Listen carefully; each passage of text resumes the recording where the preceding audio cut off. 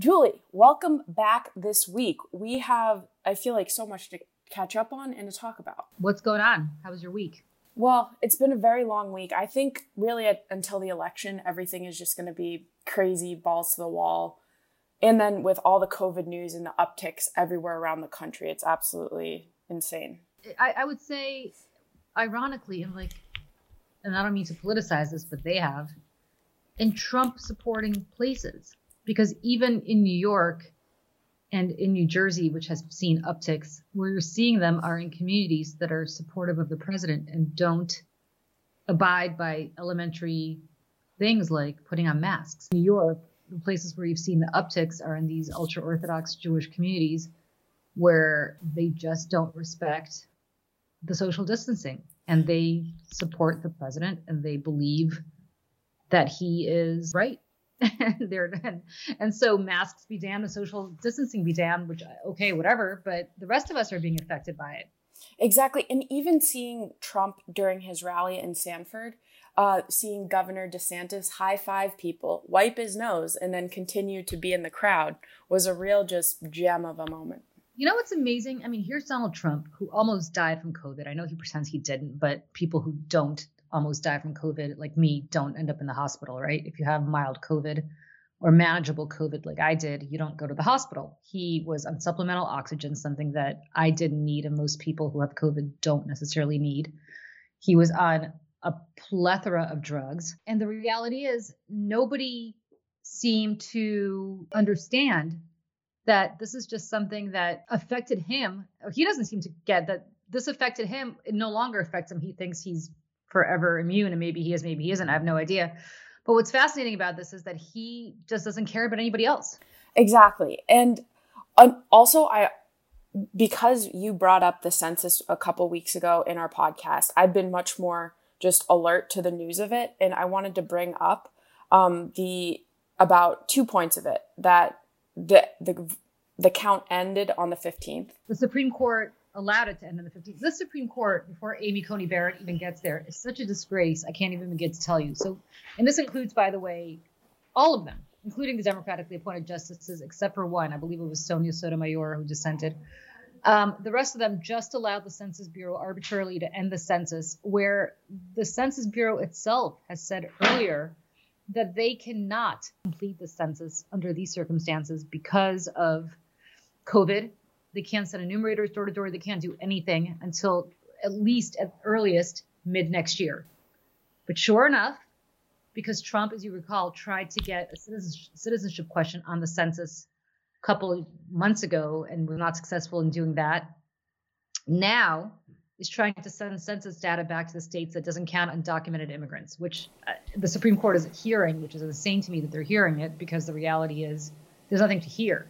The census is very clear. You have to enumerate every single person who lives in this country. If they're a human being, they have to be enumerated regardless of how much money they have, regardless of their status, regardless of their race, regardless of their gender, regardless of their immigration status, anything. And the fact that the Supreme Court's even entertaining taking up this case just tells you exactly how far down the rabbit hole we've gone. But this is an attempt to undercount rural populations, the undocumented, and they're shooting themselves in the foot, the Republicans. They think they're just counting people in the inner city who, for whatever reason, don't want to be counted, people of color. And typically college students are undercounted, but it's also rural communities. People living in rural communities are also typically undercounted. And so if you're in the state of Texas, for example, you're equally screwed because, yeah, you think you're screwing some people in Houston and Dallas and other inner cities, people of color, students living in Austin, who go to UT, and you are, but you're also really undercounting the rural communities that typically tend to vote for you. So you're screwing your own state. And by the way, what this means is that Texas hypothetically will get less money back than other states, because that's not going to be commensurate with their real population. So yeah. I don't know who they think that they're hurting, but they're also hurting themselves. Right. And like the fact, no healthcare dollars, so many things that local governments aren't going to get in funding is going to hurt everybody. And companies often look at census data when they think about where to move businesses. There are going to be fewer Walmarts coming to rural communities because those communities are undercounted. Those people have to drive farther to go to hospitals. Those people have to drive farther to go shop at, I don't know, Walmart, Target, any big box store, because their populations won't be reflected. If there was anybody with half a brain in the Trump administration, which I believe there is not, they would understand that they're going to be hurting Democrats, but they're also going to be hurting themselves. In terms of who's going to be counted, some of these congressional districts in rural parts of the country, and the rural parts of the country are represented oftentimes by Republicans, are not going to exist. So they're hurting themselves as well. It's just amazing to me that nobody has really, the people who have thought it through have not thought it through properly, because they think this is all about the undocumented, and it's not, or all about hurting communities of color, which they think trend Democratic, which yes, they do, but they forget that this also affects people who tend to trend Republican. And the rest of the people sitting in the House and the Senate on the Republican side just don't care. And by the way, neither do Democrats, because I haven't heard one senator on either side, especially on the Democratic side, go ballistic on this on a day-to-day basis and bring attention to this the way it should. And they're going to wake up, as they always do when it's an emergency, and say, oh crap, what did we do? What did we miss? And it's going to be too late. This is for the next 10 years. This is the biggest gift that Donald Trump has given to the know-nothings, aside from unqualified judges, which he's also done. Because remember, the ABA has rejected a number of these judges that the Republicans have just pushed through, despite the fact that they're not qualified, according to the American Bar Association. Right. So this is judges and a poorly flawed design census designed to screw a lot of people, not just Democrats, is the gift that this administration, regardless of whether they win or lose, will be leaving this country for the next decade, if not longer. And then I also wanted to ask you about, we're seeing record numbers of early voters. And as someone who helps run campaigns, how does that change your strategy at all with this whole new swath of voters? It's interesting because obviously it used to be that election day was election day, and you always work towards election day, and these October surprises were timed to affect election day, and these debates are timed to inform people right before they go to the polls. You're going to have probably somewhere like a quarter of the electorate, if not more, already voting by the time we have the next debate. And we also consistently see that people have gone to the polls right in a lot of these states, a lot of the early voting states, right when Trump went to the hospital, right when that super spreader event happened, right when the virus began to surge again. It's going to be very hard to change that trajectory before election day. Republicans know this. And if you look at something, Target Smart, which is a great company, has very interesting stats down to, I believe, the local municipal level, but at least to the county and congressional levels, on who's voted demographically, from a party perspective, from a gender perspective, from a age perspective, certainly not names, but who has voted. And it's no surprise in a lot of these, like I was looking at Northampton County, Pennsylvania, which is a swing county in Pennsylvania, which obviously is a swing state. Democrats would need to probably win Northampton County to do well in Pennsylvania. Philadelphia doesn't blow it out this year. And, you know, what you're seeing is a lot of early voting in places like Northampton County, no surprise, by Democrats. What I'm worried about, what the Constitution provides for, is for the legislature to certify their electors whichever way they want. And in places like Pennsylvania, the legislature is controlled by Republicans, despite the fact that the governor is a Democrat. The legislature can certify that the Republicans won by basically saying these early votes don't count. Somehow they're flawed. Somehow there's voter fraud, whatever BS reason they want to come up with, and only count votes that take place on election day. So to me, Democrats have a harder challenge than they should have, which is they have to blow it out on election day. Because what I'm deathly worried about, and lest anybody think I'm paranoid, we've seen this movie before. I'm old enough to remember what happened in 2000. I'm deathly worried. And the reason the Republicans are pushing to seat Amy Coney Barrett before the election is that for whatever reason, they're going to stop the count.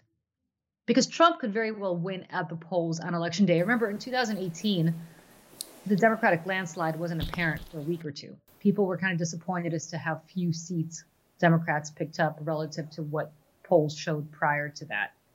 And I remember being on a panel, I believe at Rutgers University in New Jersey, the day after the election, and saying, God, I'm disappointed. I really thought this was going to be a blowout, but it turns out it really wasn't that much of a blowout. And then lo and behold, of course, after the absentee ballots came in, which were fewer than we're expecting this year, it turned out to be a blowout.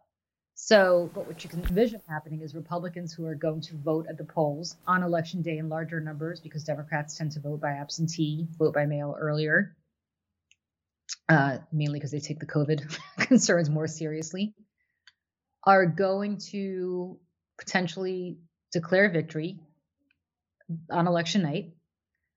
And the court is going to stop the count. I don't know how they're going to stop the count, but they certainly did in Florida, if you remember, in 2000. So in Palm Beach County. So I am worried that might happen again, and I am worried that is going to affect the trajectory of this election. And I'm worried a 6-3 Supreme Court will allow that to happen. I mean, John Roberts, if he allows that to happen, might as well just pack it in. If the most elementary fundamental right of American citizens to vote is going to be used as a political football by this court, then God help us, because we don't live in a democracy anymore. That's such a good point for people to hear, because there was a great segment with friend of the pod, Steve Kornacki, on MSNBC, and he showed on his chart where, for example, 68% of the vote was for Biden. I forget which state, but then only 32% was for Trump. But then he's like, on election day, that number essentially switches, where most of the people voting in person could be for Trump, whereas a lot smaller percentage who have already voted early will vote for Biden. So I thought that was just very illuminating, exactly to the point that you were making, that it's very concerning. It's concerning, and it's concerning how little education there's been. I have my closest friend said to me that she wanted to go vote at the polls on election day because she didn't care how long she had to wait in line. She lives in New Jersey, and she was worried that the Postal Service was not going to get her ballot back in time, so she was going to go vote at the polls. And I said, don't. And she said, why? And I said, take your absentee ballot and put it in a drop box, because the Board of Elections has to pick it up every day and take it back to the Board of Elections, and you can actually log on to the Secretary of State's website or and track whether they received your ballot. But if you vote at the polls on election day in some states, you would have to vote by provisional ballot, and what that means is, because they have automatically sent everybody a vote by mail ballot, what that means is that they don't know yet whether your ballot has been sent in and hasn't yet been received. In some states, like New Jersey, takes they allow up to 2 weeks after election day for your ballot to arrive, as long as it was postmarked on election day. And what the concern is that if you vote by provisional ballot, your vote may not count for 2 weeks, because they have to wait to see whether your absentee ballot that they sent you has been received for 2 weeks. So understand what we're talking about here. We're talking about Thanksgiving, effectively, the week before Thanksgiving, before this could potentially be resolved if this is a close election. And which is why I keep saying, in order to assuage any doubt, Democrats have to blow it out at the polls themselves on election day.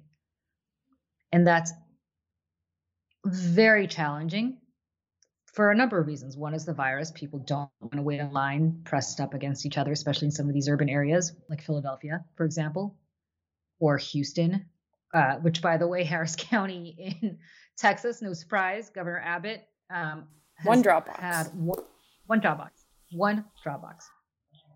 It's real. Yeah. I mean, like the voter suppression, they used to be cute about it. Now it doesn't really matter. I mean, this is how you descend into something not resembling a democratic society. When you start actively and proudly suppressing people's ability to vote. Absolutely. I mean, it began, remember, with voter ID. Oh, well, why you have to show an ID to go drinking, but why don't you have to show an ID to go vote? Well,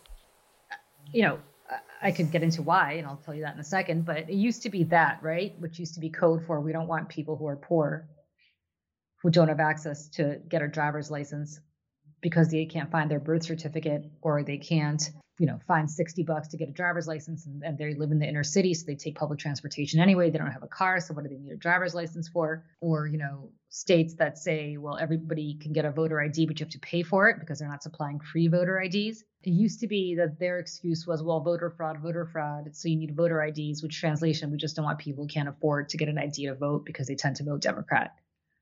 We assume that they're people of color. We assume they're low income, so we assume they're Democrats. That was like the scam 4 years ago. Now it's become much more apparent. They just literally are telling you, we want to make it impossible for you to vote if you live in Harris County, which tends to be a Democratic county. You saw in the primaries, I think it was in Austin. I mean, you saw people, and it was either Houston or Austin, but somewhere in Texas, these massive lines. And this is well after the primary was pretty much decided. People already knew Biden was going to be the nominee. But you saw these incredible lines where students just stood for hours and hours and hours to go vote. This is the kind of stuff where the United States used to send observers to other countries to make sure they had free and fair elections. And now it's like we need international observers to make sure we have free and fair elections in this country. I mean, what has become of this country? Right. It's just like looking back in at us, I feel like the United States of 10 or 15 years ago, even looking at the United States and how the election, how it looks, would be mortified. Yeah. And you know what? I'm sorry, but it is actually time for all the former living presidents to speak up. And that includes George Bush. I know that he's been very careful about not criticizing his successors. He doesn't say a word about Obama. He hasn't said a word about Trump. He's really stayed out of it. But if on election day or shortly thereafter, it appears that Democrats have won, or if the vote has been suppressed, Donald Trump is still not leaving and the Republicans are not going along with it, it is time for all the former living presidents, and he's the only Republican former living president, to do a joint statement. All of them. Carter, Clinton, Bush, Obama. All of them. They have to. Because this is not a partisan issue anymore. And for those of us who've come from countries that are not, democracies to say the least, this is how it happens. And I think people don't think it can happen here. Yes, it can. Yes, it can. It's a slow, incremental drip, drip, drip. It just can. Look what's happening. And my fear, quite honestly, is if Biden wins, he's going to think there's some, let's just take a step back, go back to normalcy, go back to, let's bring it back. Hell no. We need a Truth and Reconciliation Commission the same way they had after apartheid in South Africa. You play hardball because these people will never stop. You cannot compete against them with one hand tied behind your back. There is no more Robert's Rules of Order, which means that you immediately, and I mean immediately, vote to admit the District of Columbia, which has been clamoring for statehood for I don't know how long, and Puerto Rico into the Union, which you can do with a majority vote in both houses, signed by the president. You immediately investigate and indict people at the Justice Department who've allowed this to happen, starting with the Attorney General. And it's not a question of going after your political enemies. And people are going to say, oh, look at this. We're not that kind of country to, democracies don't go after their political enemies. No, it's not about going after political enemies. By the way, I don't want to hear that from anybody who chanted lock her up for the last 6 years. I also want to just say this is not about going after your political enemies, but if there is not some sort of real accountability for what was allowed to be done to our democracy, people will understand there's no penalty to trying to do what they did, and it will continue to happen. Right. And they'll just look for the next Donald Trump. I'm against the death penalty, but all these people who scream that the death penalty is a deterrent to crime, indictments would be a deterrent to anybody trying this again. The Justice Department has become the Trump family law firm. No, it's the United States Justice Department. It is the United States Justice Department. And Bob Barr, who should be disbarred for starters,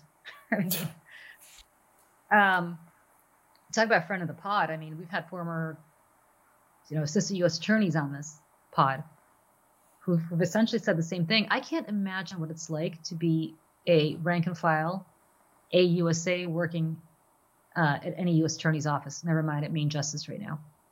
Right. I mean, these people who are truly apolitical, I can't imagine what it must be like for them to know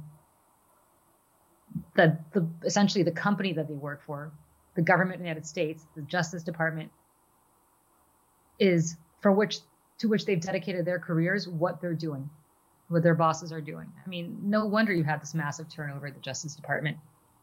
Right. People, because when you feel that way and you don't believe in a company that you work for, it just like it eats at you day by day. And the whole goal of doing that job is to do better, I feel, and make the world a better place. And to become a USA, it's assistant U.S. attorney. These are people who are excellent lawyers. And they're people who they could go to any major law firm and do really well and make a tremendous amount of money. Like the Justice Department, especially the federal prosecutors, they don't hire these, lame ass, bottom of the law school graduating class tier people because, they can't get anybody better. This is really the elite of their profession who choose to forego a hefty paycheck and make, a fraction of what they could make at a private law firm or as a criminal defense attorney to work for the public. And I think there's some idealism that goes into that. Mm-hmm. And to think that there are people who work there who are doing something because I think they're idealistic about working on behalf of the United States government. And what they have to, I can only imagine. I mean, I don't have to imagine because I've spoken to a few who recently left, what they must be feeling. Right. I mean, Ellie, friend of the pod again, and we had Ellie on a couple of years ago. You only need to listen and read what he says to understand. Whereas a former AUSA in New York, a guy who prosecuted the mob in the Southern District, no less, probably the elite of all U.S. attorneys' offices in the country. And I don't know. It's just depressing. And I really hope there's not this push by Joe Biden, who I think is a traditionalist, to be like, oh, no, we don't, this is not the way we do it. We don't go after our political adversaries. This is not about that. It's truly about ensuring that this doesn't happen again, ever, on either side. Well, this brings me into my next issue. It's also what I'm both happy and salty about because I submitted my absentee ballot to Florida and I got an email back that it has been received. But when I was voting, the amendments on there, and I saw a really good quote that the constitutional amendments sound like a mashup between Shakespeare and Yoda. In the Florida ones, I had to read them a lot and then I had to Google them, and it was a long process to see what I was voting yes or no for.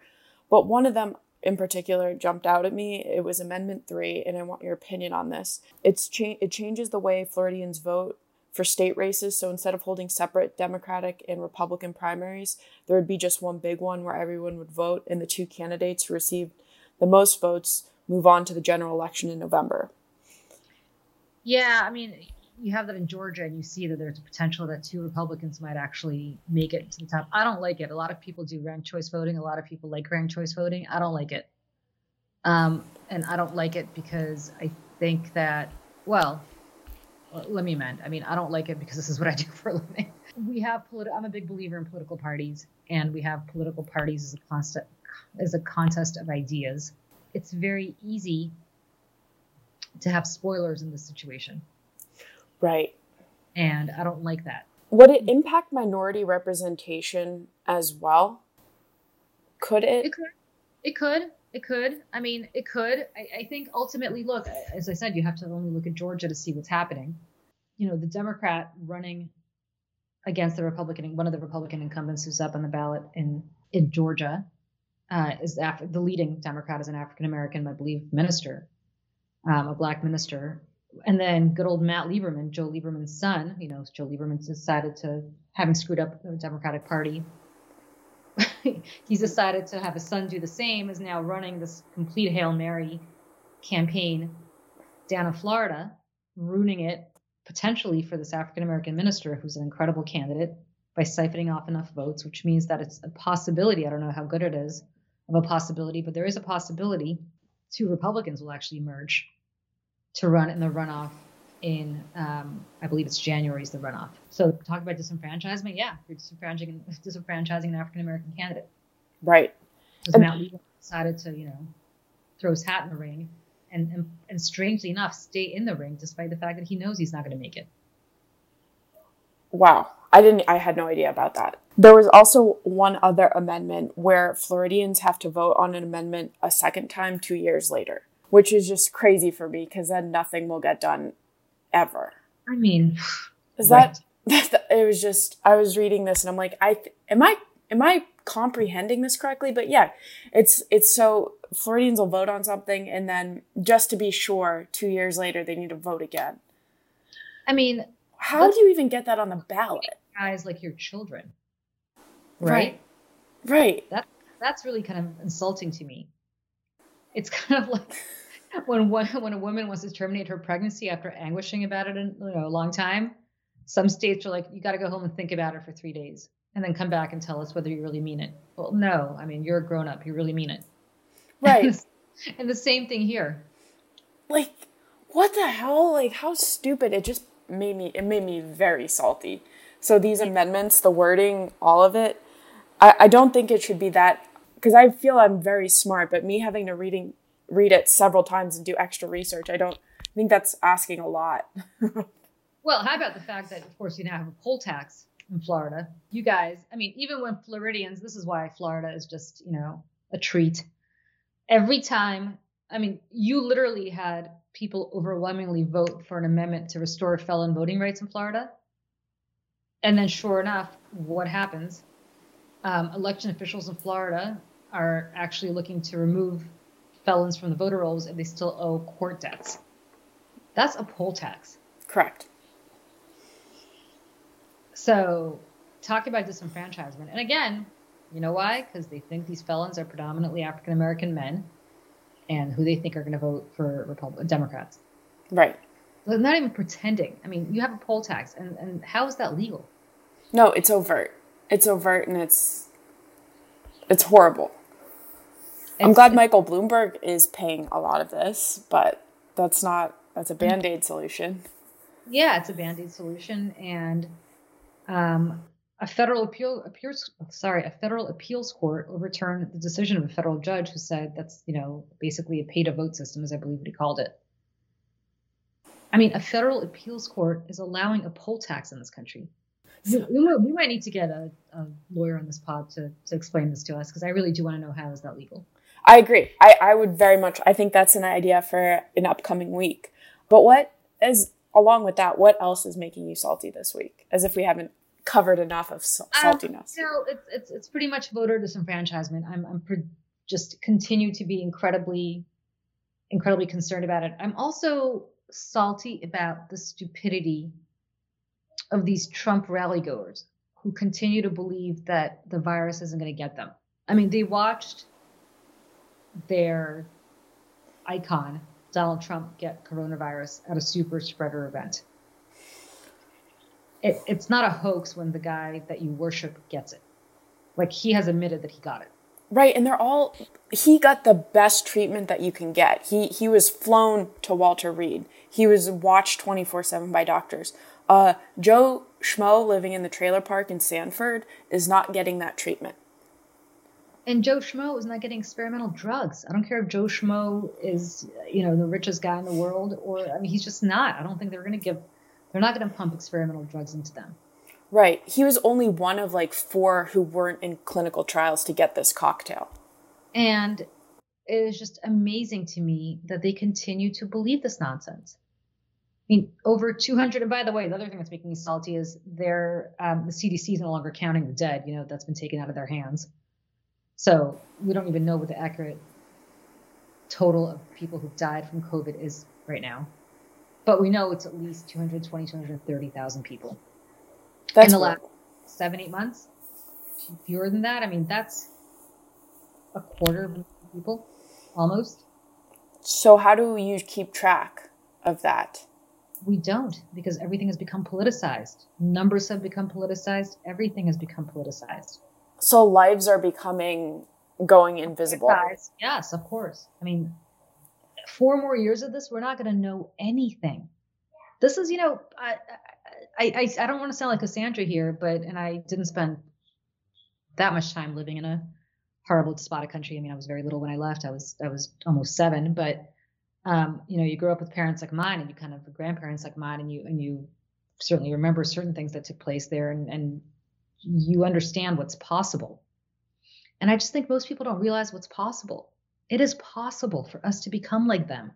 We don't have free and fair elections for a large swath of the country right now.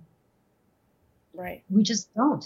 When you have one drop-off ballot box in Harris County, we don't have that. When felons have their rights constitutionally restored and they're no longer able to vote because they owe money, that's not a democracy when you have to pay poll tax. Right. It's, when there are voter ID laws that prevent old Black ladies who were born at a time when they may not have had a birth certificate issued to them, or who don't have a driver's license or can't have the money to get one, or some other form of ID, because you have to pay money to get an ID, and they have to choose between paying for their medicine or paying for their food and spending X number of dollars, sometimes close to $100 to get an ID to go vote, or they have to stand in line for 10 hours to go vote, despite the fact that they have pre-existing conditions and that they're old and that they're in a situation where they have to choose between voting and risking their lives. That's not a democracy. Right. I don't know what that is, but that is trending in a really awful direction. And we're about to have a Supreme Court that reflects all those beliefs. Right. It was really tough to watch the Supreme Court hearings this week, and also for Amy Coney Barrett to call LGBTQ people and pretty much it being a preference. So watching that just made me, and then how abortion is on the line, which shouldn't even be a question anymore, really. Yeah, look, Barrett, it's just great. All these people know you're being anti-Catholic. Imagine if Amy Coney Barrett were wearing a hijab. Oh my God. And she was practicing Muslim. And she believed everything as she believes, but she just went to a mosque and prayed, and got on her knees 5 times a day and faced east to pray to Mecca. Can you imagine? Honestly, can you imagine what that would be like? That would, yeah. The hypocrisy is amazing to me. It's amazing. Religious freedom only applies when it reflects their views. That's just an excellent juxtaposition for just people to think about. Because could you imagine? Because all her stance is very much on Roe v. Wade, and a lot of different rights would be very similar to what they are now. But that's that's a great way to frame it and for people to think about this. Yeah. And it's, and the people around Trump, they know better. Like, you have Chris Christie, who was in the ICU for 5 days, who contracted COVID, apparently when he was either at that super spreader event for Amy Coney Barrett, or debate prepping the super spreader. Debate prep, the super spreader. And he did the right thing. He came out and he said, this is wrong. You should wear a mask and you shouldn't trust anybody to take tests. And by the way, we still don't know when Trump's last negative test was. He wouldn't tell us. I still believe that he actually had a positive test the day of the debate and did the debate hoping to either infect Biden or just because he didn't want to tell anybody he had COVID, but it's just absurd. But because he wouldn't tell us when his last negative test was, or whether he took the test that day. So either he had it or he suspected he had it. But what is interesting to me is that at least Chris Christie came out and said, I was wrong and I should have worn a mask and I shouldn't have trusted anybody to tell me that they did daily testing, yada, yada. Where is everybody else? Mike Lee, who also had coronavirus, was at the hearing for Amy Coney Barrett.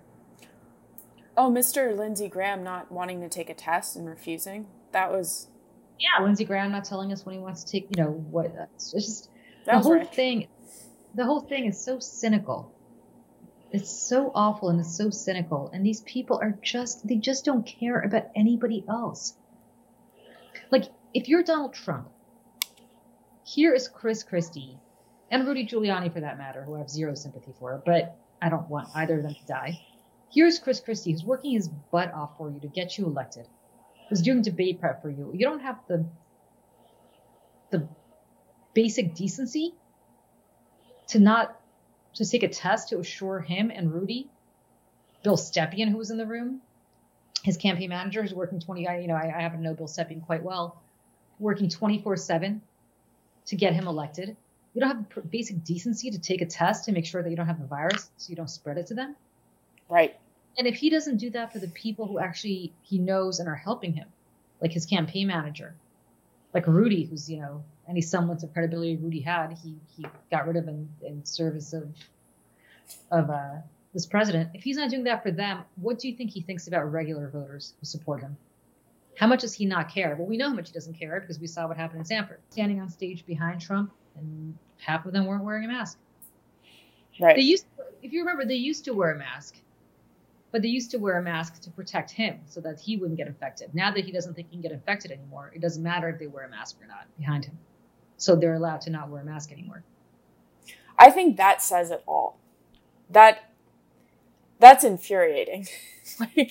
But it's like, what can you do? It's actually, you can't do anything. I'll tell you why you can't do anything. Listen, their body, their choice. You want to kill yourself, God bless. But the problem is you go to the supermarket with your body, your choice, and you cough on me. And then I get it. What have I done to deserve it? I don't make decisions. I saw this great Daily Show meme on Instagram that said there was in front of a Trump rally, one of the correspondents asked a guy, "Why aren't you wearing a mask?" He's like, "Well, it's my choice. It's my body." And then he's like, "Do you support abortion?" He's like, "Absolutely not."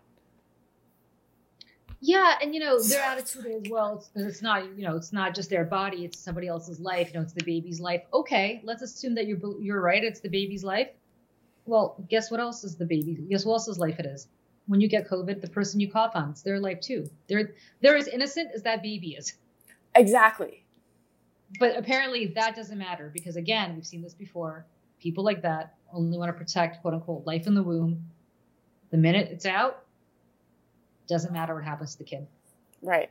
That's why they don't fund early education or healthcare, universal healthcare, or anti-poverty programs, or in this case, even do the basic fundamental responsible thing of making sure that if you have the virus or suspect you have the virus, you don't go around breathing on other people.